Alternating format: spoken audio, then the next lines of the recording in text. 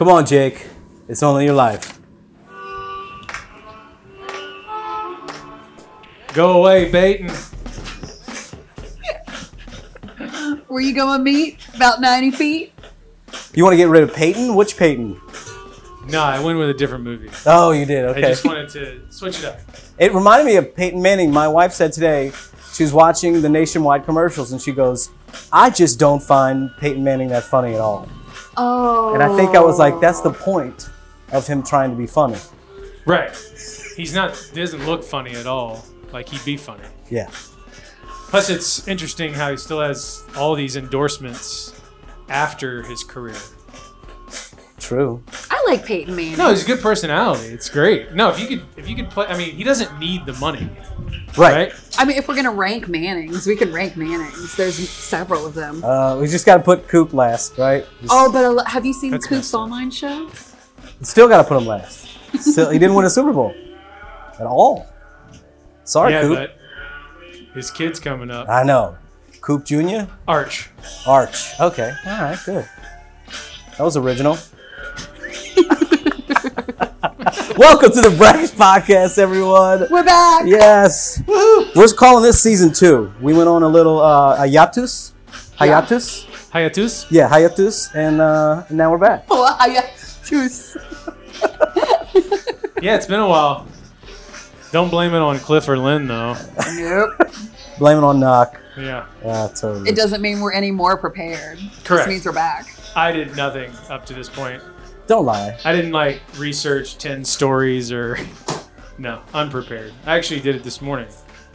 I'm just here for you to ruin a song, and that's really it. Ooh, that's true. Ooh. I haven't sang Lady Gaga Bad Romance the same since Bagger Vance. And it's just one of my favorite things that you bring to the table, Cliff. Okay. Well, what? I guess we'll turn into it. So, what was the last song that played through Tony Montana's head as he had this big mountain of cocaine in front of him and a gun ready to just shoot everyone? So say hello to my little friend. Yeah, what was the song going through his head? Oh, I don't know. You put the nose in the coconut. I don't. It sounded something like, I'm only Cuban after all. I'm only Cuban after all.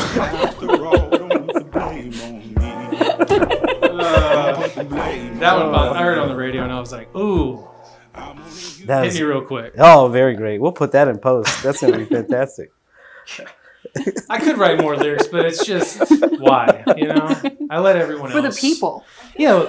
You write the lyrics for the people. I know, but I like people to have their own imaginations. They could add to it, I don't know. Like I said, I didn't do anything the past 2 months, so maybe it'll get better as we go. Oh, it's always going to get better for sure. I thought it was great. It reminded me of Mark Cuban, too. He must sing it like that. Oh, that's true. Yeah. Yeah. He's got so much money, he could tell him to change it. Yes. That's his walk-up song to Shark Tank now. Let's tweet at him. Oh, that's good. Yes. You need to tweet that to him. Okay. All right, we'll be good. If you heard somebody talking in the background, that's Mrs. Biff. And we've got Mrs. Biff with us and Mr. Lynn is here. So, Jeremy? Jeremy Lynn? Yeah. Jeremy Lynn? Linsanity? Yeah. No. Oh. But it is insane that they're both here. This is fantastic. I am very excited that Mr. Lynn is here this week. Yes. I'm sure he'll chime in once a whole or twice. crew. It is. We're doing something different this season. We're going to break it down into where you're from. Where you from? What neighborhood you live in New Orleans. If you're from New Orleans, you know that that's like the second question they ask you. What high school you went, now where you live. And you might live or where in you the stay. East. Where you stay. It's not where you live, it's where you stay. Who you stay with. And today we're going to talk about the neighborhood, the Marigny. Yes. And Marigny. Oh. For people who don't know how to say it. It's near the French Quarter. And people have probably been there, right? If you come to New Orleans. I think Frenchmen Street is where you would probably end up, and that's considered like the new Marigny. Yes. Yeah, people probably don't know when they cross into a certain street that they're in a totally different neighborhood name. I mean, most people think that the French Quarter is all New Orleans is in the first place. Correct. Yeah, but if you've crossed Esplanade onto Frenchmen Street, you're in the Marigny right there. So for this season, what we're going to do, we're going to give you a new neighborhood each week, and each week we're going to give you 3 stories about that neighborhood. One coming from Cliff, one coming from myself, and one coming from Lynn. And so, trying to switch it up. Get as much as we can. Mix it up. Yeah, mix it up. Mix it up a little. Yes, and so, we've got 7 people listening weekly, so we're trying to get an 8th. Right, I mean, Give the people what they want. You gotta switch it up for the 7, But first, Naq is going to start it off, and I'm going to talk about Frenchmen Street and how it got its name, and how Frenchmen Street is actually linked to Lafreniere Park in Jefferson Parish. Ooh. Yeah, I know. It's okay. All right, and we're going to talk about the Creole Revolt, or AKA the Louisiana Rebellion of 1768. Ooh. Spoiler alert, it was unsuccessful. Okay, so just going into it, we didn't win. So I'll tell you, okay? Sorry. All right, so after the 7 Years' War, or you might call it the French and Indian War, depending on what Louisiana history class you took. You can't say that. You can't say it? You can't say Oh, Indian. That's what it's still called. French and Native American War? I don't... Indigenous peoples. Change it. now. French, yes, okay. The French and Indigenous Peoples' War, all right, in 1762. This is all going to take place in the 1760s. Gotcha. So we're going to stay in that decade. So this is before the Marigny is even a neighborhood. This is before the Marigny is even a neighborhood. This All is before right. we're even the United States. Gotcha. So There just were to actually streets there, though? yes, Interesting. yes. Because, we got passed back from the French to the Spanish to the French to the Spanish, and then we got to the United States. All right, so this is when we're getting passed around a good little bit, because after that war, the Treaty of Fontainebleau was signed, and so France had to turn over Louisiana to Spain. France lost a whole bunch of land. They lost Canada to Great Britain, all right, and they only got a couple isles in the French Indies. So Spain's going to take over, and all the French that live in New Orleans, they're like, oh no, oh hell no, I ain't having no Spanish king going to come rule over me. So the Creoles and natives and the French that live in New Orleans, we're going to call them the locals. They do not want this. They're loyal to France. Okay, and also who's loyal to France is the Superior Council of Louisiana, and it is the judicial power of its time. Okay, and it's got a lot of power because, France, they're like, laissez-faire, do what you want, Louisiana. And so the Superior Council was like the head of everything. Uh-oh, we got a ghost in a new place. All right. So a military officer who was French, his name was Aubry. Okay, so Spain made this agreement with Aubry, who's a French military officer, says, hey man, you're going to oversee the transition from France to Spain. And so in January of 1765, Aubry has a meeting with all of the elites in New Orleans, and the elites say, we're not doing this at all. So you need to send somebody over there to the King of France and tell Louis XV, give Louisiana back to France. And Louis XV, they came to his door in Paris, and Louis was like, I don't even want to see you. Didn't even see the guy. Dang. Was like, your land is Spain's. Don't talk to me. I'm done with Louisiana. Your land is your land. Sing that to him. Yeah. So finally, in March 1766, we're moving along now pretty quickly. All right, Antonio de Ulloa, he was put into place as the Spanish governor in Louisiana. And Ulloa is coming to restore order for Spain. All right. But when he came to New Orleans, he only brought 90 men and a few bureaucrats. So everybody, when he got off the boat in New Orleans, were like, you trying to take us over with this?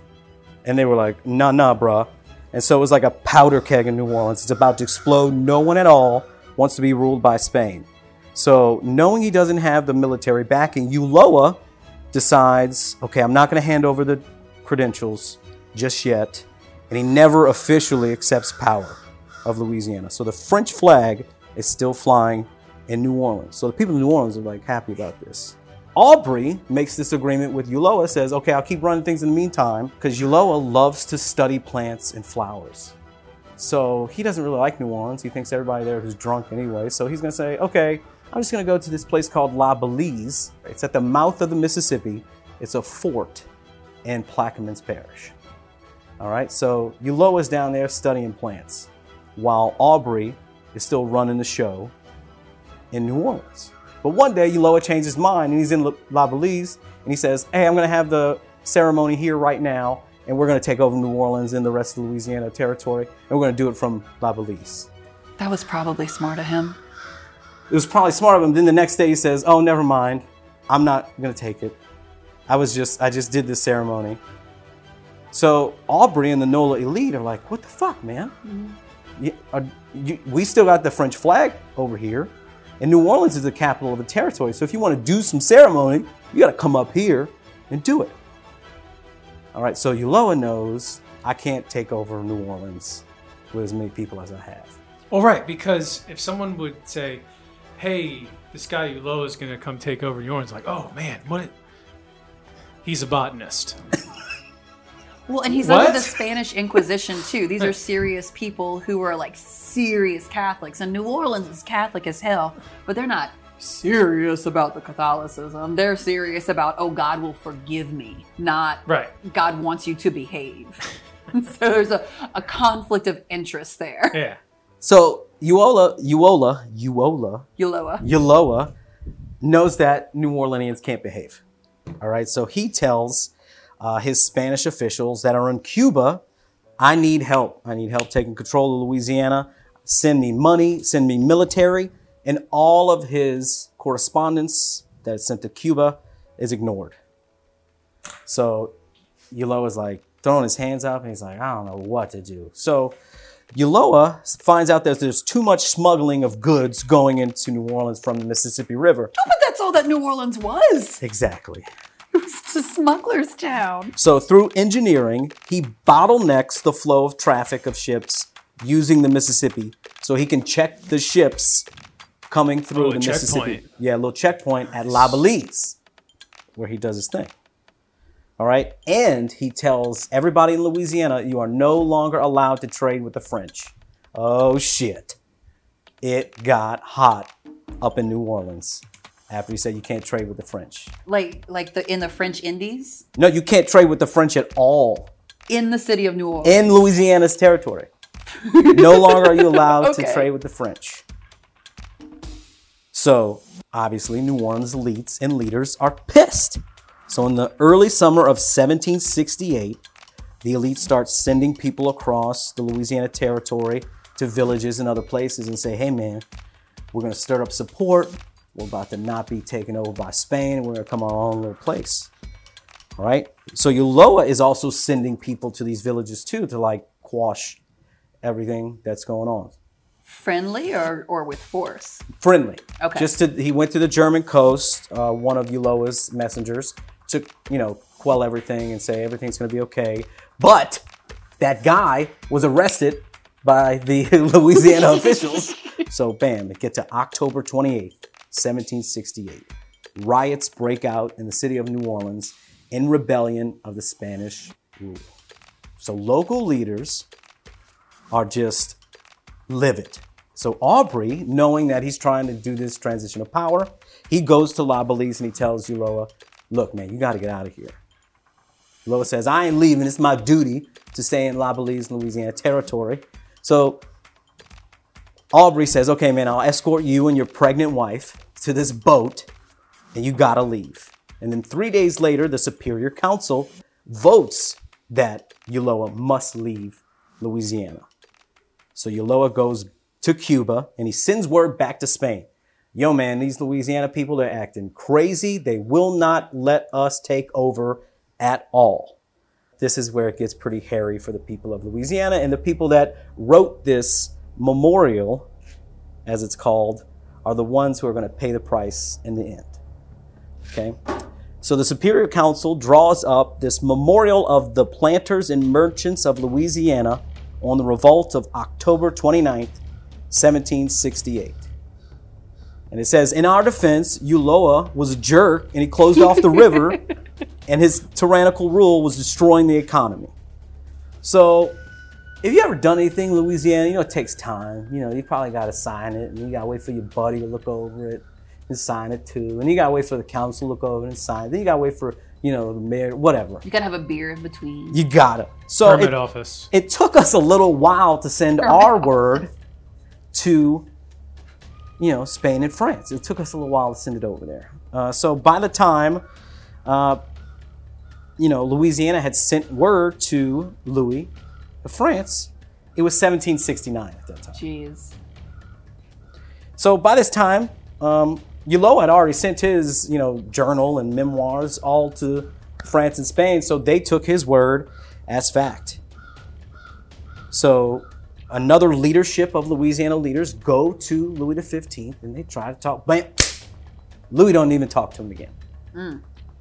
All right. So some of the people that went over there on this trip saw the writing on the wall, and they were like, "Oh, I'm just gonna stay in France. I'm not gonna go back." Right. See, I just no wonder so many people fought back then, because you had to be like, we should send word to France. And they're like, well, how long is that going to take? And it's like, we might as well just go after this guy. Who cares? We went back one time. The guy didn't want to talk to us. So why would we go try again? Left us on red. That's what he did. He totally three-dotted us. So Spain at this point is pretty pissed off. So they send in a brutal Irishman who's now a Spaniard, and his name is Alejandro O'Reilly. Oh, he's a good one. Alejandro O'Reilly. Alejandro Yes. O'Reilly. What a mix. This guy is insane. Yeah. So he's in charge of taking over the transition. And he set sail with 23 ships, 46 cannons, and 2,100 soldiers. And the people of New Orleans and Louisiana know about Riley. He's got a history because he was also fighting Protestants in Europe for some time and kicking ass.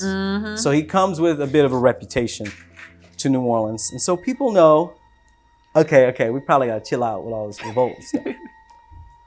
So O'Reilly gets to New Orleans and he assures the local leaders, hey, everything's okay. I just want you to meet with me.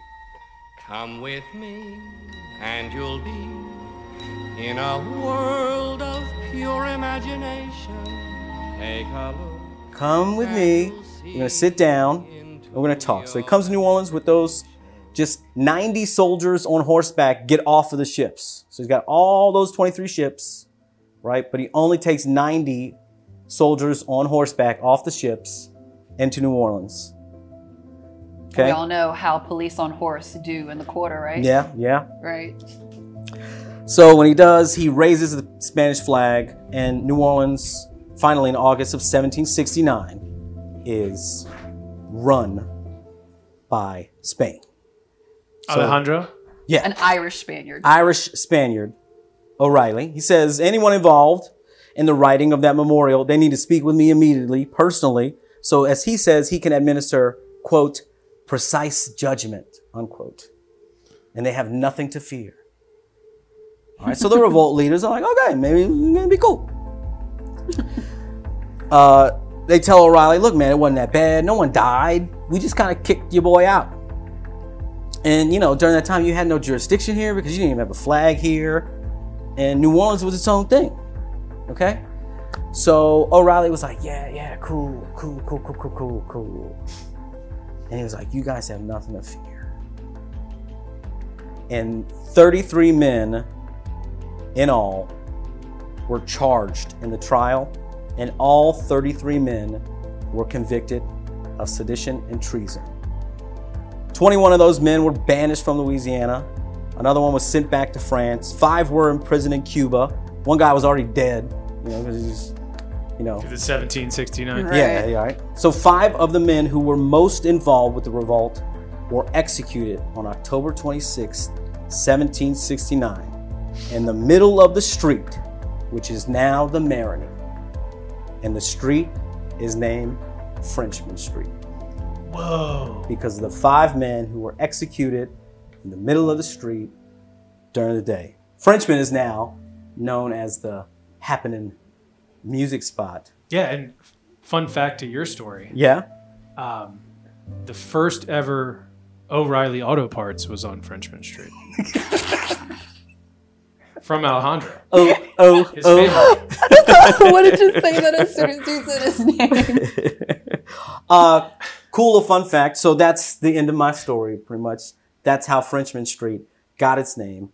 One of those men was named Nicholas Chauvin de Lafreniere Jr.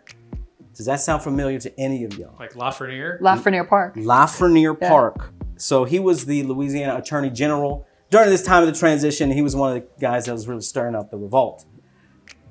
So as a part of his conviction, the state took back 5,000 acres of land that belonged to Lafreniere. That land was then made into a horse racing track. The 1960 hurricane knocked down that horse racing track, and then that land was then subsequently named Lafreniere Park, which is in Jefferson Parish. And it's a protected area, right? Yes. Yeah. Nice. All right. Another thing that came out of this, the Superior Council, as I told you about, they were just disbanded, squashed really. And then that's when Spain built the Cabildo, and it was established in the city of New Orleans. And if you have been to New Orleans, you have definitely been to the Cabildo. It's to the left of the church in Jackson Square, the cathedral. Yeah. Yes. Mrs. Cliff just said that the Cabildo is built without nails. Oh yeah, there's no reinforcement inside. I mean, there's no point. It's going to get knocked down in a hurricane, right? Yeah. It's just dope. So that's it. I hope you liked it. Now people just get hammered there a lot. Well, not now. Yeah, that's crazy. Do we know exactly where? I'm guessing on the, closer to the river? Yeah, much or closer to closest the to the river as it goes. Yes. Yeah, I don't know. The Place des Armes, where is that? It's really close to the Place des Armes, I think, probably where they got Like shot. the hotel? Yeah. It's probably on the back side of that. Mm-hmm. Cool. Yeah. I don't know. All right. Let's take a break. Cool. All right. Let's do it.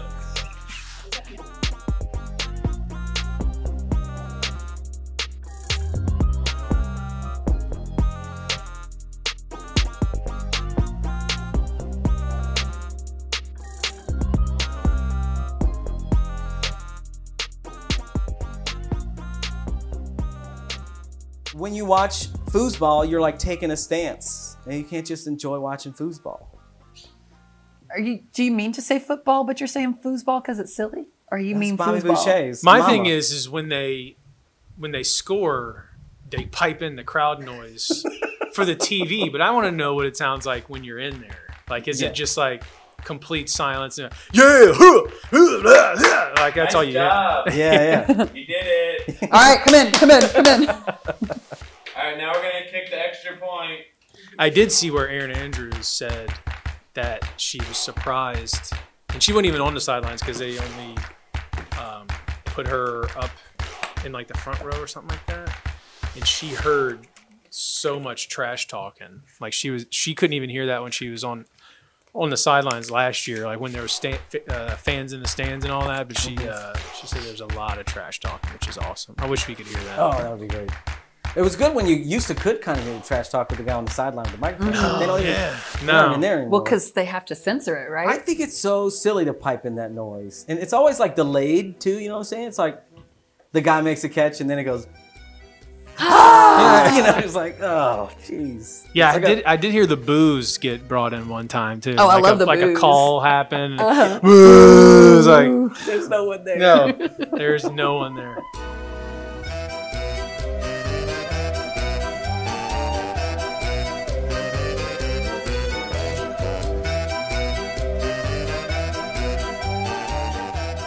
I think it's freaking cool. Like, how cool would that be if your family was the one that started a neighborhood? I mean, unreal. I would still like it, city. Like if your last name was like Kenner, bro.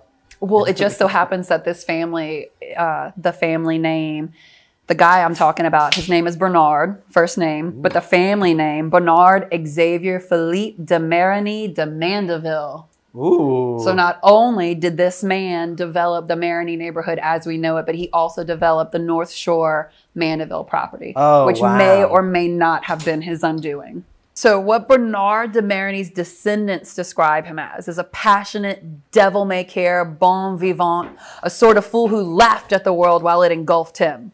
Scholars will often call him an ignorant, undisciplined, dissipated savage whose bare level of literacy cost him a fortune. I'm sure the truth lies somewhere in between. Dang. Yeah. So this family, the Marigny family, the grandfather of Bernard Marigny, who founded this neighborhood, was the first permanent resident on record in the city of New Orleans. He owned a plantation that was just downriver of the French Quarter. He was at one point the wealthiest man in Louisiana. Makes which sense. Passed down to his son, which eventually passed down to our boy, Bernard. Okay. Now, Bernard grew up in obviously a very wealthy home, a very affluential home, and kind of lived a high life no matter what. He was his daddy's favorite. He was very well spoiled. And you know how rich kids can be sometimes when you've got all the wealth in the world. Education isn't always that important to you. How did you go to school? I mean, he went. But there's a difference between going and participating. Gotcha. You know? There always is. So Bernard grew up around a lot of affluential people. His family hosted every time a dignitary or a noble or a royal came in. They would usually stay with whoever the governor was. But then it was the job of all the well-to-do families in New Orleans to keep these people entertained and occupied. So we're thinking people like important government officials from the West Indies, from the newly forming Americas and things like that. There was actually this documented time when the Duke of Orleans visited New Orleans, who is named after him. And he spent time with each family and they would each throw a lavish party. But the Marignys had to outdo everyone. They were the first person to host him. They were the first big party of this visit. And they pulled out all the stops to the point that they had gold plates and silverware made just for this man's visit. And when he left, supposedly, they threw all of the plates and silverware into the Mississippi River because there will never be anyone good enough to eat off of those plates to visit that house again. Ooh. That's what level of wealth and excess these people had. Have they found them? It had to be like Dixie plates. You know what I'm saying? Spray painted gold? Yeah. Just, hey, you got some gold. Yes. We're supposed to be nice to him, but he's really an asshole. We're just going to spray paint these plates and Get a tell solo him cup. what Write it his name on it. He'll never know. Somebody got a Sharpie. So this is the kind of wealth he grew up in. And really that kind of wealth is what fueled everything Bernard de Marigny did for the rest of his life. His daddy passed away when he was 14, and he inherited what was equivalent to $4 million worth of not just property, slaves as part of the property, but liquid cash money as well.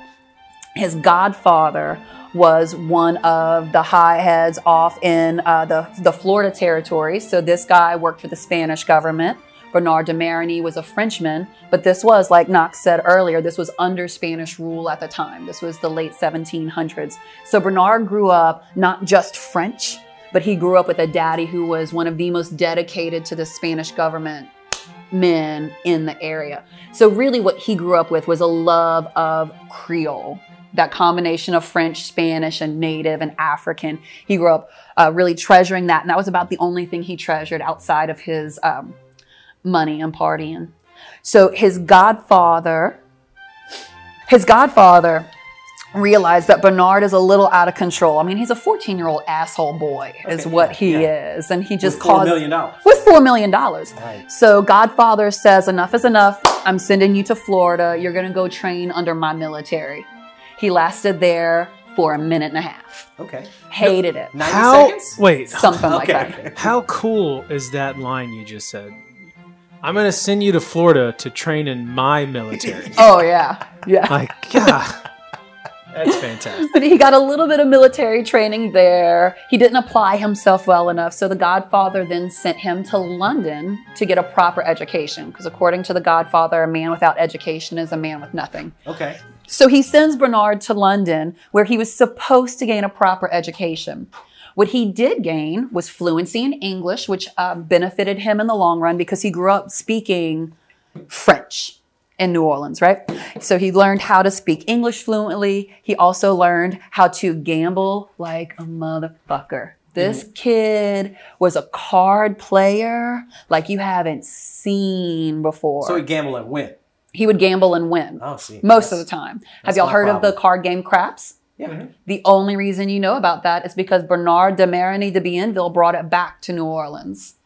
It was based on a game called Hazards in London. He mastered that game so well, he brought it back to New Orleans and introduced it. And loved that game so much, he eventually ended up calling one of the streets in his neighborhood Rue de Craps after all the winnings he had. I was thinking name of a street too. Hey, man, did I win? No, man, that's a losing hand. No, I won that. Man, that's a losing hand shot. Nope, You know, I win again. Man, y'all suck at this game. So, Seven. What's that mean?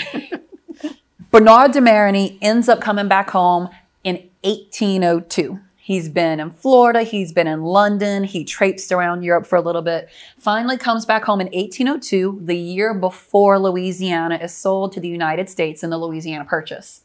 So a good time to come back. Great time to come back. Okay. This is what's happening in New Orleans at the time. Ain't nobody getting along. There's all sorts of nobility in New Orleans because there is so much money to be made between the French, the Spanish, the British, and these Americans that Bernard did not care for a lick.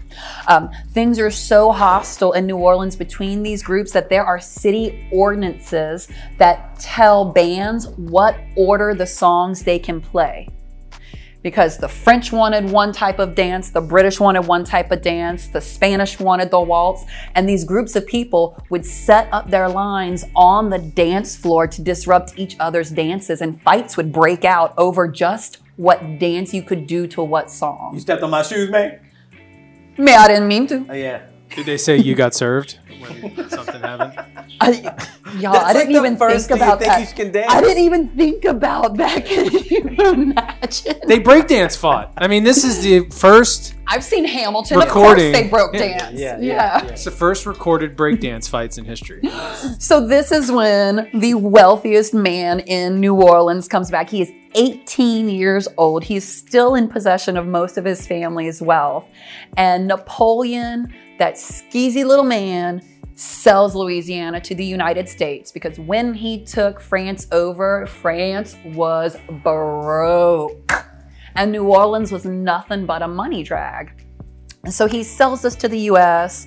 Bernard is not happy about it at all and feels the need to kind of solidify the Creole foothold that is in New Orleans. Another thing that's happening around the same time is there's a revolt in the Caribbean islands where Haiti and Cuba are now. There were a lot of French and Spanish plantation owners whose slaves were revolting. I think we've talked about it on a past episode or two before. And all of these people, both free people of color and wealthy French and Spanish plantation owners, along with their slaves, are flooding into New Orleans. There is nowhere for them to live. There's just the Vieux Carré, which people know now as the French Quarter, and that's just a couple of city blocks long and wide. So people are starting to build what we could kind of call north of the quarter. Really, it's south of the quarter, but everything else is either plantation or bayou. And Bernard sees an opportunity to make a lot of money from this. So he takes his family's plantation land closest to the quarter and subdivides it into lots. He gets the streets to line up with the French Quarter streets and gives them really poetic, romantic names because this boy lives in La La Land. The Frenchmen Street, he named Rue de Francois, he named Champs-Élysées, streets like music and poetry. There's a street that was named Good Children Street. He really had this very idealistic view of what New Orleans could be as long as the Brits and Americans stay the hell away. That did not happen, as we all know. Of course not. And it caused a whole lot of conflict for him. As far as he was concerned, he wanted to, like I said, nurture that, including something that the British and Americans completely frowned upon called a placage. Do you know what that is? Not a clue. Placage is when men of means would keep a lady friend on the side. Okay. Usually they were free women of color. And they would have these things called quadroon balls, where think debutante balls, but for women of color. You'd have these young women who would go to this fancy ball, and you'd have all these single young white men who would also go to the ball and basically pick out a mistress. Who was going to be their placage? Yes. This woman was often offered a house. She would not have to work for a living, and her children that she would have with this white man would be considered a higher status as well, often receiving inheritances and things, which caused a lot of drama, let me tell you.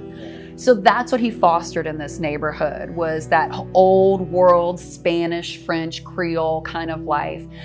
The Americans and the British people disliked this so much they went ahead and built their own neighborhood on the other side of town. If you've been to the Carrollton Riverbend neighborhood, that was the British and American oasis. Those are the big mansions with the column porches and things. Where Bernard de Marigny was, you feel that much more Caribbean kind of vibe, because that's usually where people were coming from. And he actually made a lot of money on this. By 1812 or so, he was worth what would amount to about $22 million at the time. Oh, Bernard. I know.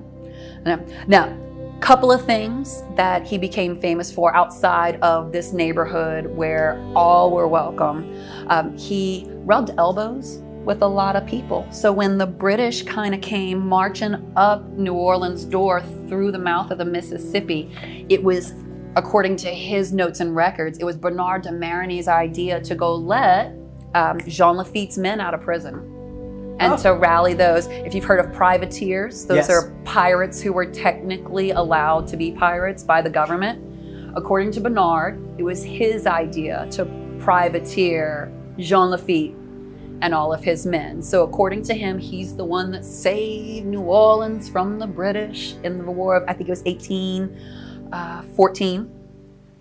He also... So many people try to take credit for that, huh? I know. You know, like the nuns want to take credit. Andrew Jackson wants to take credit. Well, Now funny Bernard enough, wants to take... the reason Andrew Bernard just Jackson doesn't was sound involved in all of that is because of Bernard de Marigny. They were friends. He was friends with Andrew Jackson, and he was also friends with Zachary Taylor. So he saved New Orleans from the British. He is also responsible for the Mardi Gras that we know now. Mardi Gras had been brewing in New Orleans for quite a while. It was obviously a French celebration and tradition. If you go back into the late 1700s, there were some students who went to France and came back and started parading in the streets because they were inspired by the Mardi Gras they witnessed in France. But that was a bunch of college boys along the same lines as Bernard de Marigny, where they were just coming back to be fools and be revelrous in the streets. Maybe they wore masks, maybe not. Maybe you all met in one spot and ended at another, but probably not. Originally, these guys would do things like throw flour in the streets as kind of a prank. Think like Halloween trick-or-treat kind of stuff. Right. Eventually, it escalated to things like pebbles. And by the time Bernard de Marigny got involved in this, people were doing things like throwing dead cats through the windows of people's houses during Mardi Gras instead of flour and pebbles. So it had gotten more than a little bit out of hand. And this was also the time where lore and legend says Bernard got himself in trouble gambling. He had apparently, and this is all rumor and speculation, lost a lot of money through gambling, and his two neighborhoods were starting to go on the decline because it wasn't just the plantation owners coming up from the Caribbean buying his property, it was the working class. Think like those German workers coming in, because eventually Bernard closed in this canal and laid railroad tracks down. So it went from shops along the canal to industry along the railroad. And his neighborhood and property values were starting to go. Compound that with his gambling debt and the fact that he's stretching himself across the lake now and he's got these overlapping loans and liens and things. And he realizes, well, I need to get this under control. And the Mardi Gras was at least one event he could put his finger on and say, maybe we could do this better. So he is the one that raised funds to start a proper Mardi Gras procession where you had parades, you had people wearing masks, you had balls and things like that. This dude taking all the credit. He took all the credit for all of it. Just, I made craps. Yeah. I made Mardi Gras. Right. This dude's pretty good. I just want to make up stuff. You know what I did? I made up throwing a cat through a window. That was me. That was me, bro. Take that, Dr. And John. since it was my window, I called Egg Roll House and said, here's more meat for your restaurant.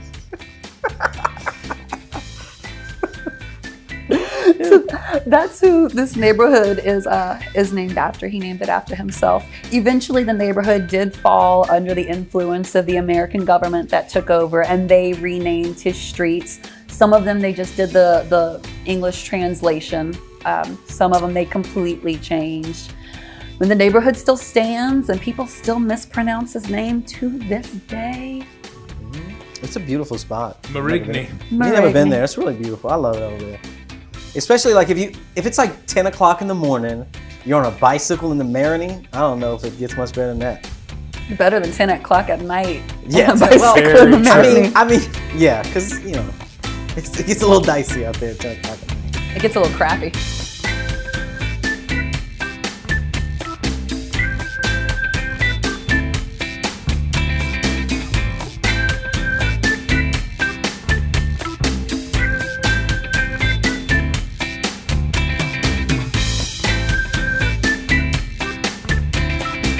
I will have to say this before we go. I mean, we have to recognize Lynn's shirt. I've been staring at it. It's freaking awesome. It's fantastic.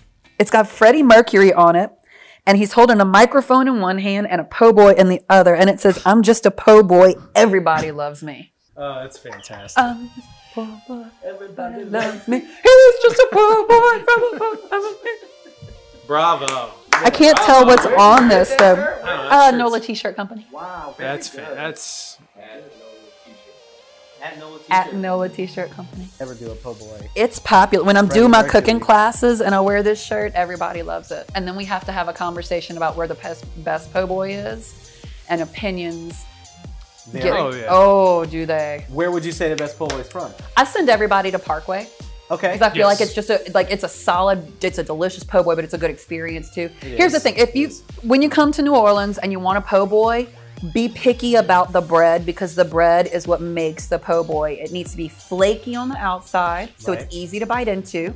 The inside needs to be chewy, so all them fillings don't fly out all over the place. Right. If you come to Get New it dressed. Orleans, get it dressed. Dressed means mayonnaise, lettuce, tomato, sometimes ketchup, sometimes hot sauce. I thought dress means you're just gonna get it on your clothes. Oh, that too. At Parkway, a lot. You can Parkway. get it. Yes. Another place I send people, sometimes if they've been to New Orleans a couple of times, I'll send them to Domalisi's, because it's kind of hard to find. It's kind of out of the way. We drove by it yesterday, and they actually have a sign up, which is not always what they have. But Domalisi's is good too. Okay. You got to get the shrimp, the fried shrimp with that debris gravy on top. But I did get Verdi Mart finally. Verdi And Mart's delicious. Oh my. I mean, That jazz. I didn't realize what all the hype was about, but yikes. Cliff, you ever had it? No, I have not had a po' boy from there. Let me ask you, what time of day did you have your po' boy from Verdi Mart? 3 a.m.? Yes. Yeah. That's the best time. It was amazing. I barely remembered ordering it, but I do remember eating it. But it just appeared, and I was so grateful. Oh my gosh.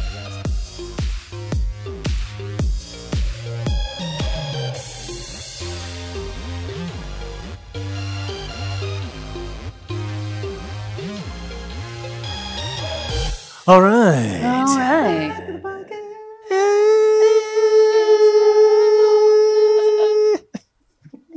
All right. We're going to bring it to 1890. Now, what you people out there don't know is that we had no idea whose stories were going to be about what. We just knew it was going to be about the neighborhood. And in fact, Lynn said she didn't want to go first. So Naq went first, but it turned out that Naq had the story of an earlier timeline than Lynn, and I have a story of a timeline after Lynn. So we didn't plan it on the You years. could just let people think we're smart, and that we plan. No, they know. If they've listened enough, they know that. We planned this chronological thing. Yeah, right. Yeah. It just happens naturally. We Is what did I was not trying to say. replan this occasion 7 times. So this story is about a woman named Madame Minier Canal, which people call her Mini Canal. It just sounds easier that way to say it. She was a woman who lived alone with her white terrier in the Marigny, in this 1830s looking Creole style looking house at 2606 Royal Street. It's a real place, still there. She always smiled for the neighbors, but the neighbors really never came over, and they never really knew her outside of just seeing her outside of the house, just her walking the dog. So, and like I said, the neighbors didn't really know her from anything outside of seeing her outside of the house. So they didn't know that she was battling some inner workings, if you will. She had a son that just disappeared from the house one day, never returned. And her husband also died in the Spanish-American War. Somewhere, I think that was in like Puerto Rico, Cuba, and Pacific. I don't really know where he passed, but that war, I believe, was in 1898. So one afternoon, she just couldn't take it anymore. And it said that she came home from a walk with the dog, went up to the third floor attic, and strangled the white dog. Aww. And then she climbed on a chair and hung herself. Why'd I know the this dog story gotta went from go? like real happy to Yeah, really. why'd the dog have to go? I don't know, you know? Was she afraid the dog was gonna like bite at her toes? Yeah, I don't know. I mean, you don't want to leave the dog on. I guess she could have left it with a neighbor, but that wouldn't make for a cool story now, would it? So, after that, after the Second World War, so we're fast forwarding like 40 years, 50 years, the ghost of her started to appear in this house, which had a new owner, obviously. And this family was the Ruiz family. And basically when they were in the house, they could hear like, and this kind of goes well, everyone, if you're listening with, we're in this bunch of wind is wailing around right now. Like that's what it sounded like in the house, like, and the floors would creak and they could hear footsteps in the attic and all that stuff. And people could see her in a white dress, and it would be coming down the attic stairs, and her eyes would be protruding. She had a crooked neck. I mean, imagine if you lived in this house. Yes. If I imagine living in that house, and then the next day I imagine not living in the house. Yes. I don't know why these people stayed. I would leave my soiled pants there too. If I could. So the family said that they spotted her numerous times around this house, and sometimes accompanied by the ghostly terrier who she killed in the attic. You know, but she says, the madam says, it was an accidental death. You know, kind of like the Clintons. What? So one time, If you start hearing your phone go click, you know why. listen, the madam's gonna have my back. All right. Okay. So these visits from the madam at night took a dark turn. So the Ruiz grandmother awoke to a sound of a crying baby, and when she went to investigate, she saw the madam standing over the crib of the baby. Their baby. Yeah. Or ghost baby. Yes. Wait, yes. No, wait. What? Yes to real baby No, or there's a real ghost baby. baby? Yeah, there's a real baby. Okay. It was a routine, like, oh, baby's crying, probably needs to feed, change diaper, whatever. But there was a ghost standing over the crib, right? It was just, I guess it was a weird sign because there was a pregnant member of the family that basically miscarried, like, after this happened. There's a weird thing with the baby and the miscarriage. I don't know. So, another Ruiz story is that one of the cousins came for a visit, and he heard all these stories from his family members about this spirit around the house. And this cousin, from what I've read, the cousin basically thought this was bullshit. So he started running around the house going, mini canal, like, you know, taunting, right? Yeah. How did they know her name? Who? The kid? Like, like they knew who she was. I think it was just, I guess from the cousins and whoever, if stories from the neighborhood who, when they bought the house, if they knew who. Okay. You know. It didn't really say that in the story, but, so that night, the family was awakened by the sound of the cousin who was singing all around. He was screaming. And when the light in the room was turned on, he had a red imprint on his face that looked like if he'd been smacked. Oh. Right? And then years later, so that was like, that happened, and then basically nothing happened. So years later, one of his nieces said that in an interview, she said, my Uncle Lewis saw her and died right after that in a car accident. He was very young. So he got bitch slapped by a ghost, and then like shortly after that died in a car accident. Oh my god. She likes to take souls with her. So she took the terrier, right? She Yeah. got the miscarried baby, right? Yeah. Now she's got the dude. Gotcha. She likes to take some souls. She's with got her. a little pool boy, is what I mean. It sounds like she's trying to get her own act together in a different life, right? So the Ruiz family. that's right, yeah. So this Ruiz family continued to suffer a bunch of mishaps. Family members who lived in the house had mental health issues, as well as 2 household accidents that involved children. I don't know what the accidents were. So they got priests there to try to bless the house. They tried to get some sort of exorcisms going on, trying to get this spirit out, you know. It never happened. And I think that probably pissed the madam off, and that's why she did all this stuff to the family. So after that, obviously that family got out of there, or they just left. So, they all died off. Yeah, Right. yeah. Either that or they just all died off, and they're like, we got to get out of here. After the Ruiz family moved out, an attorney purchased the property at 2606 Rural Street. Go to Google Maps so you can see it. And he later spoke in an interview about how the previous owner, so the attorney bought this house from this person, a Native American who died for unknown reasons inside the home. He said that when he spoke to the person who he bought the house from, that the family would perform rituals involving the burning of juniper and sage to chase the spirits. Anything in the house, they tried to send them up the chimney, and then what they did was they sealed the chimney off after they did these like rituals. And so they thought that, hey, you know, that got rid of her, right?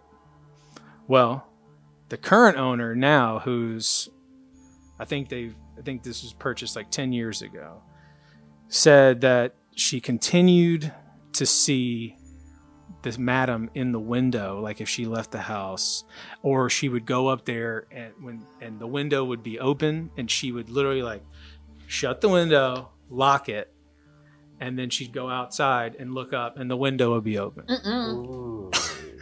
Do you know how expensive it is to air condition a house in New Orleans? Like, that ghost better start paying some of these utilities if we're going to leave the windows open. Yeah, she said the left window here won't stay closed. It has a latch. I shut it, and then it just drifts open. So the current owner didn't think that this Monsieur Canal was a bad person, kind of like the stories of like LaLaurie, all that legend stuff. She thinks it was just all hyped up over the years about this old woman who lived there. But one of the neighbors said, and this is pretty funny to me, is she said, I would often see this this Creole-looking woman through the French windows, like while this resident's walking on the street. She'd just see this figure in the window. And her first thought of this woman that she sees frequently is, we had a very peaceful coexistence. Now let me tell you. They just stared at each other, yes, staring at a ghost? If I was walking down the street and I saw a ghostly figure in the window, there would not be a peaceful coexistence. Yes, it would. A peaceful coexistence. I mean, the peaceful coexistences don't do anything. To me, I'm going to be like... No, because that ghost is still in my face and my space. Yes. And I would rather you... Well, I guess the ghost feels the same way, huh? Maybe. That's her house. Yeah, that's her house. Right. So, in closing, because she's still there. Of course. Staring at you while you cross It says the street. it says her ghost continually walks around the Marigny, and you can sometimes see her walking that little dog, and you can hear her little footsteps just at night whenever just walking around the neighborhood. Nice. So that's just Still to this day. kind of creepy. And I don't know who lives in there now. I don't know if this woman still lives there, but Everyone who's lived there says, yes, there's some sort of spirit. yes. And do you have to disclose this when you sell the place? In New Orleans, you can sell your house for more if it's haunted. That's very true. Would have to ask a real estate agent. And I mean, haunted, can you prove if something is haunted or not? The ghost is not going to show up because you say, hey, we're showing the house. No, the house inspector's like, yeah, everything. I mean, it's an old house, but man, that one window up there, I shut it a bunch of times, and every time I come back, the thing's open again. You gotta look. You gotta check the window upstairs. I think you gotta fix that. Ooh, that's creepy. I was wondering about the dog. I'm glad the dog is still getting walks. I know. I really want to go walk by. I would like to do that with you. Like when everything opens again and we go to Frenchmen or whatever, if it's close to Frenchmen, or just go during the day. Or not. Why go during the day? Well, because she could probably still be seen in the window. That's true. Yeah, she could be like dusk or maybe even morning. Like, I don't want to go at night. Biatch is walking on the street. I want to see her in the window. Yeah. I don't want to see her on the street. We wouldn't even know. I want the peaceful coexistence. As she walks through you. Yeah, right. That was a peaceful When she coexistence. flies through the chimney because they closed it up, but you can't go back down. So 2 things I want to check off my bucket list, okay? Seen a ghost, seen a UFO.